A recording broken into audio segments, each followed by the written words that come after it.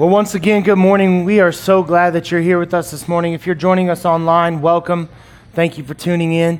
I have to tell you guys, man, I love Jesus and I love our church. I don't know why I feel the need to state that, but I just do. And every time I get to come up here on a Sunday morning and do this, I'm excited to be in this position. And I'm honored to be your pastor, and I am excited for what God's going to do today. We're going to be in Daniel chapter 4. We're going to look at verses 19 through 37. And if you kind of a quick review of last week, in Daniel chapter 4, after the fiery furnace and Neb's decree that all should follow the God of Shadrach, Meshach, and Abednego, Neb has another dream. And when I say Neb, understand I'm talking about Nebuchadnezzar, but that's way too many syllables to continue to say that name. So Neb has this dream, and in this dream, Neb sees this big, beautiful tree, which provides abundant fruit, shade, and shelter. I mean, this thing is magnificent in splendor and just provides for all that are in its shadow. And it starts out great, but then this Holy One, as he refers to it, comes down from heaven, and the tree is chopped down. The tree is chopped down. But the stump, it remains, and the roots, they're left behind, and there's this change in the tree, and it almost morphs, and then we're told that it goes from having a mind of a man to a beast, right? And it must be in the fields and live as a beast would, eating of the grass. And as you might, and as I most likely would, Neb wants to know what it all means. And so luckily for him, he's got a pretty good interpreter of dreams on the payroll. He calls Daniel, and this time, if you remember early in our series, we talked about a dream that Neb had, and he didn't even want to tell anybody the dream. He was like, you come, you tell me the dream, and then you tell me what it means, right? And Daniel was able to do that, and so he was able to test Daniel, and Daniel came through, and so this time he kind of skips that step because he really wants the interpretation, and he just tells him the whole dream. He tells him the whole dream, and when he tells him the dream, showing us that he learned just a little bit, Daniel's uncomfortable, to say the least. Daniel knows this guy's track record. He is not a huge fan of how he handles situations when he gets angry. People get tossed into fiery furnaces and lose their life, and Daniel is a little apprehensive to deliver the message. And Neb actually offers him some comfort and says, hey, don't be alarmed by the message. Just tell me the truth. I just want to know the truth. And we get in verse 19, it says, then Daniel, whose name was Belshazzar, was dismayed for a while, and his thoughts alarmed him. And the king answered, Belshazzar, let not the dream of the interpretation alarm you. Now, we haven't yet learned a lesson from Nebuchadnezzar, but alas, there is a season for everything. When we want the truth of God, and we desire others to be honest with us with the expressed and written purpose of accountability. Okay, with the expressed and written purpose of accountability. We must provide others with the confidence that their honesty will not be met with hostility. Okay? If we truly want that, if we truly crave correction, and make no doubt about it, spiritual maturity craves correction. It wants to be on the righteous side of all issues, okay? It craves to be corrected. But if we want that, we have to provide others with the confidence that when they give that to us, we are not going to throw them in a fiery furnace, right? We are not going to chop their heads off. We are going to be open and respectful, and we are going to hear what they have to say, and we are going to seek to find the truth in their words if any truth is available, right? Spiritual maturity craves correction. And it's not very long, actually, in the same verse that we learn another valuable lesson, and this time it comes from Daniel, a.k.a. Belshazzar, when he states, okay, and then in the remainder of the verse, it says, Belshazzar answered him and said, my Lord, may the dream be for those who hate you and its interpretation for your enemies. Now, Daniel fully is aware that dream was not meant for those that hate him, and he was also aware that the dream was not meant for his enemies. It's pretty clear, as Daniel will soon explain, that this dream was speaking directly to Nebuchadnezzar, but he delivers the bad news with a little bit of sugar, right? Before he's open and honest and delivers the message that he has been asked to deliver, he first says, hey, just so you know, I don't want this message to be for you. I hope it's for those that hate you, and I hope it's for your enemies. What do we learn from this? Here's what. We can deliver hard truths in a way that lends itself to compassion. We can deliver hard truths in a way that lends itself to compassion. If you notice, okay, with Daniel, he's very strong in his convictions. We've seen it all throughout the book so far. He is unwavering, okay? He is going to choose the righteous choice. He's going to be truthful. He's going to be honest. And that is what we as Christians are called to be with the world around us. We are to be truthful. We are to be honest. We are to be firm in our convictions. We are supposed to stand on the foundation of Scripture and the righteousness of God, and we are supposed to point people away from their sins to a righteous and loving and forgiving God. That is what we are supposed to do. But we don't have to be jerks about it, okay? We don't have to make posters. We don't have to stand on the street corner. We don't have to damn everyone we come across and say, you're destined for hell, right? We can deliver hard truths with compassion. We can be loving. We can be genuine. We can wish the message to not be for them and be for their enemies and still deliver truth. Daniel delivers his message really in a compliment sandwich, right? You guys have all heard that you start with a compliment, you deliver the bad news, and then you end with something positive, right? That's the way they teach you to do it. That's the best way to kind of deliver this news. He's a man of wisdom and discernment. We've already talked about that 10 times more than all the people that were employed in Nebuchadnezzar's original group of advisors. And so he tactfully delivers some good news first. In verse 20, he says, that tree which you saw, which grew and became strong so that its top reached to heaven, and it was visible to the end of the whole earth, whose leaves were beautiful and its fruit abundant, and in which was food for all, under which the beasts of the field found shade, and in whose branches the birds of heavens lived. It is you, O king, who have grown and become strong. Your greatness has grown and reaches to heaven, and your dominion to the ends of the earth. So that's the good news, right? That's kind of the opening compliment. Then he delivers some hard truths. In verse 23 through 25, Daniel explains to Neb that he would be removed from his kingdom. And he tells him for 7 time periods, basically, is the wording he used. But really what it means is for 7 years. For 7 years, he would live in the wilderness like a beast of the field. But like most of the prophecy that God delivers through his chosen people, it's not necessarily set in stone. It's a warning of what is going to happen to Nebuchadnezzar if he doesn't change his ways, if he doesn't turn away from his pride and from his stance of him being the ultimate authority in the world. Daniel goes on to say, but after that 7 years, you'll actually find restoration. You can be restored again. It's why when the tree is cut down, the stump and the roots remain, because there is an opportunity for growth to occur once again. If he would only leave his pride behind and submit to God's authority. And then Daniel continues in 26. He says, and as it was commanded to leave the stumps of the roots of the tree, your kingdom shall be confirmed for you from the time that you know that heaven rules. So Daniel's basically saying, hey, once you kind of figure this all out again, once you correct your wicked ways, once you turn from the wrong path and go the right way, once you recognize God as your authority, then from that time that you recognize that heaven rules, you shall be confirmed again. You shall be restored.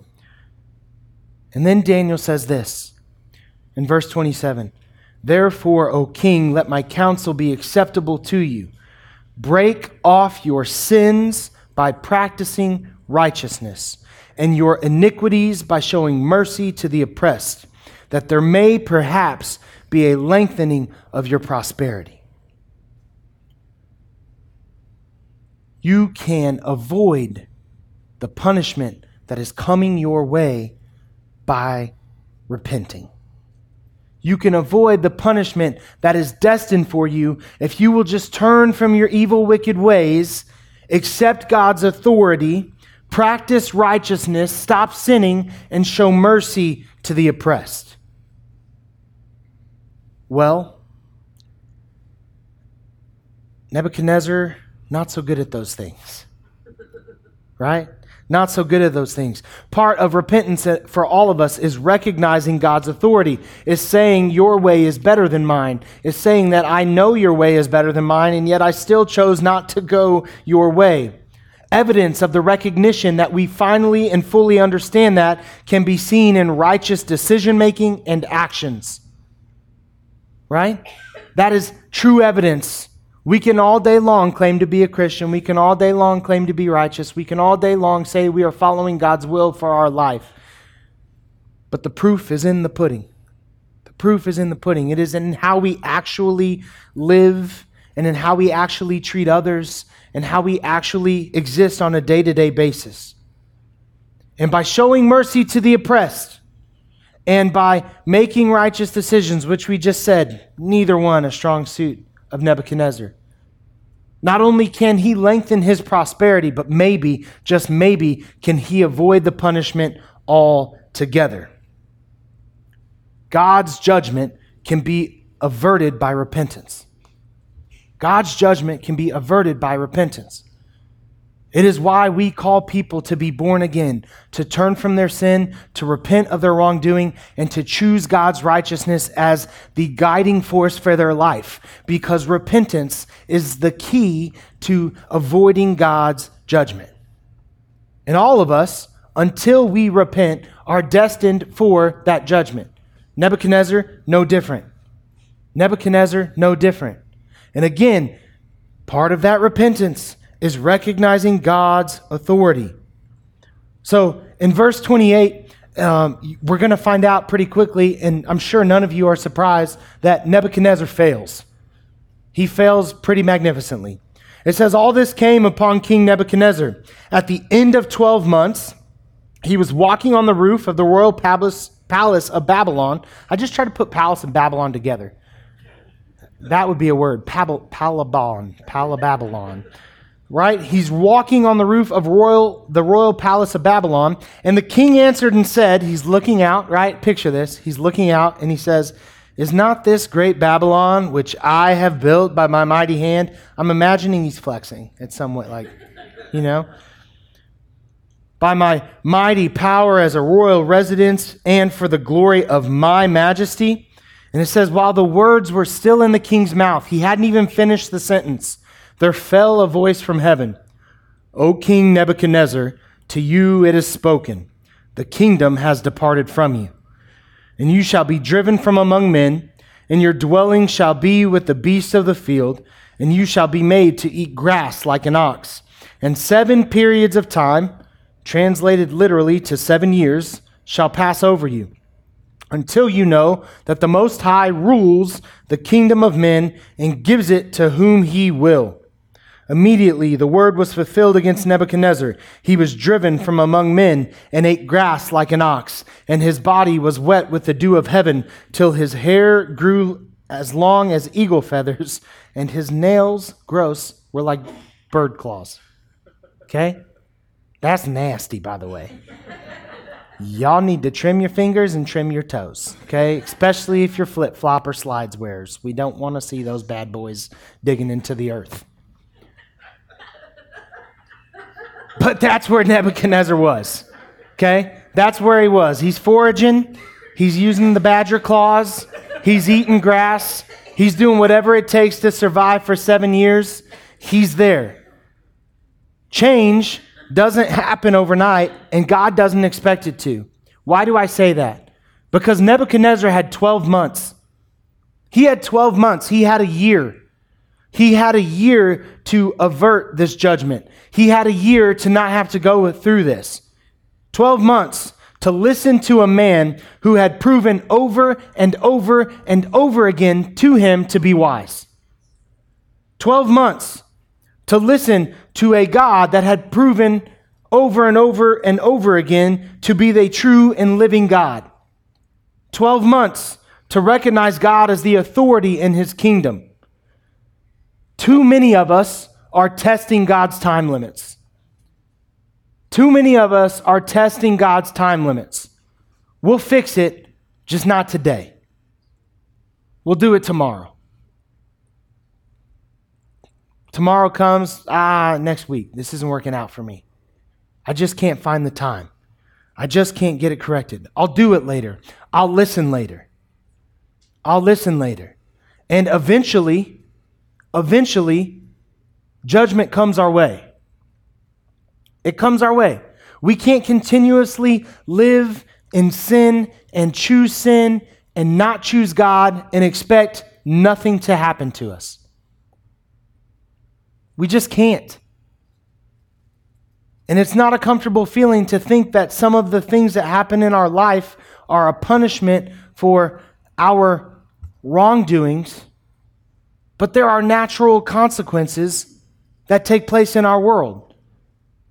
And sin is what brings those consequences on.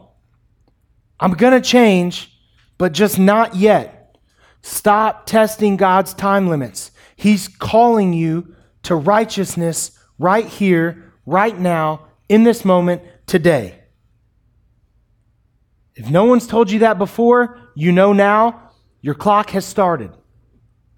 Stop pushing God away. Stop testing his time limits. But here, even in this, is the greatness and the mercy of our God. It's the part of God that all of us fail to comprehend. Because even when we push the limits, even when we fail, even when that takes place, restoration is never off the table. It's never off the table. Even when we fail, restoration is never off the table. As long as you have breath in your lungs, you can repent of your sin. As long as you have breath in your lungs, you can experience salvation. It's never too late. The opportunity to turn things around is present. For Nebuchadnezzar, it took 7 years. Sorry, I don't know why 12 is in my head. It took 7 years of being an absolute animal, right? For him to recognize the magnificence, the control, and the authority that God has in this world. Verse 34 starts, it says, "At the end of the days, I, Nebuchadnezzar, lifted my eyes to heaven, and my reason returned to me. And I blessed the Most High, and I praised and honored him who lives forever. For his dominion is an everlasting dominion, and his kingdom endures from generation to generation. All the inhabitants of the earth are accounted as nothing, and he does according to his will among the hosts of heaven and among the inhabitants of the earth. And none can stay his hand or say to him, 'What have you done?' At the same time, my reason returned to me, and for the glory of my kingdom, my majesty and splendor returned to me. My counselors and my lords sought me, and I was established in my kingdom, and still more greatness was added to me.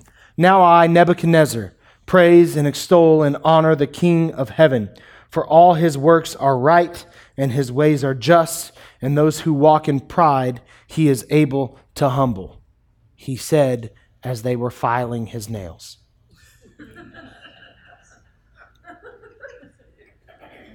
You want humility? God can and will provide humility. Now, I've told this story before, but most of you know that I have severe back issues. I broke my back playing football my senior year of high school, and I didn't know it at the time, but it was the greatest thing that ever happened to me because I was Nebuchadnezzar. I was walking around in my own majesty, that I guarantee you others did not see quite like I saw. And I thought that I was God's gift to the world. Look at how awesome I am. And God was not first. In fact, if I'm being frank with you, at that time in my life, God was last.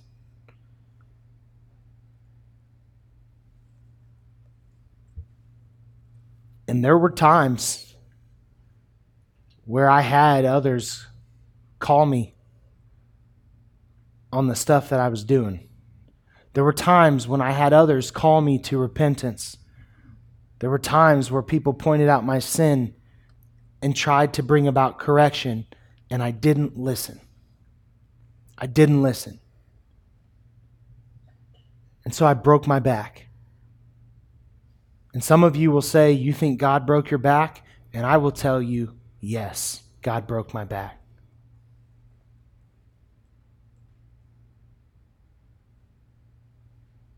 And it's the best thing that ever happened to me. Because God got my attention. And I turned from my wicked ways. Now, my mama will tell you, it took some time. I didn't handle the disappointment real well. I was pretty embarrassing to be around. Not exactly a son to be proud of. It took some time. It took some come to meet Jesus meetings with Jesus and to come to Jesus meetings with her. But we got it ironed out. We got it ironed out. And there are days where I'm in the position of the beast of the field when I get out of bed, because there are times where I crawl before I can walk, legitimately. And it hurts, and it stinks, and I don't like it, and still it's the best thing that's ever happened to me. It made me swallow my pride. It made me take into account what was actually important in my life. I had to be driven out from my kingdom in order to see it. My hope is that that's not what has to happen to you or those that you love, because you can be called to repentance, and you can call them to repentance, and they will swallow their pride, and they will turn from their sinful ways, and they will choose righteousness. If you haven't already done it, today's the day to swallow your pride. Today's the day to admit that you're not in control. Today is the day to admit that God is the deserving authority of your life. Today is the day to recognize that your blessings have and will continue to come through Him. Don't get talon toenails before you realize what God is trying to do in your life. Let's pray. God, I come to you right now, and I thank you for this day. I thank you for this message that we find in Scripture. I thank you for Daniel's example. I thank you for Nebuchadnezzar's example. God, as we read this story and we go through this bit of Scripture, we can look at Nebuchadnezzar, and it's easy to say, man, what a clown. What a joke. I can't believe that he couldn't figure it out.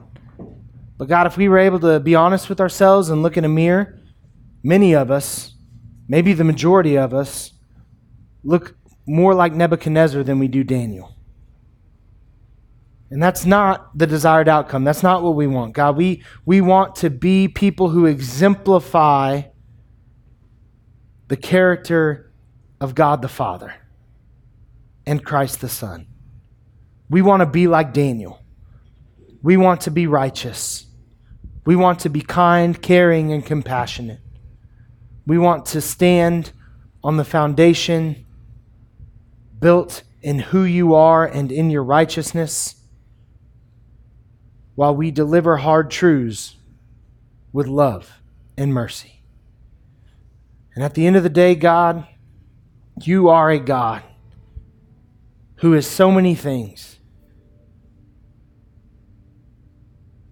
But love and mercy are such a huge part of who you are. And you love us. And mercy will be shown to us if we will only repent of our wrongdoing, turn from our wickedness, and strive for righteousness. Today, God, I ask for conviction for myself and for each and every individual that's here right now in this moment. That you would help us to identify the things that we have placed before you in our own pride as we seek to be our own authority. Help us identify those things, God, that need to be thrown to the wayside, that need to take a back burner to you. We ask these things. In Jesus' powerful name, amen.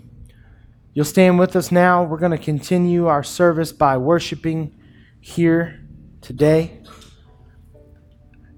If you need somebody to pray with, I would ask that you come pray with me. I would be honored to pray with you. If you'd like to use our stage as an altar, come pray. Be an encouragement to others. If you need to talk about salvation and what it means to really turn yourself over to a new authority, that's what I'm here for. That's what I'm here for. I would love to have that discussion with you. Otherwise, let's stand, let's worship, let's give God an offering of praise that He is worthy of and that He deserves.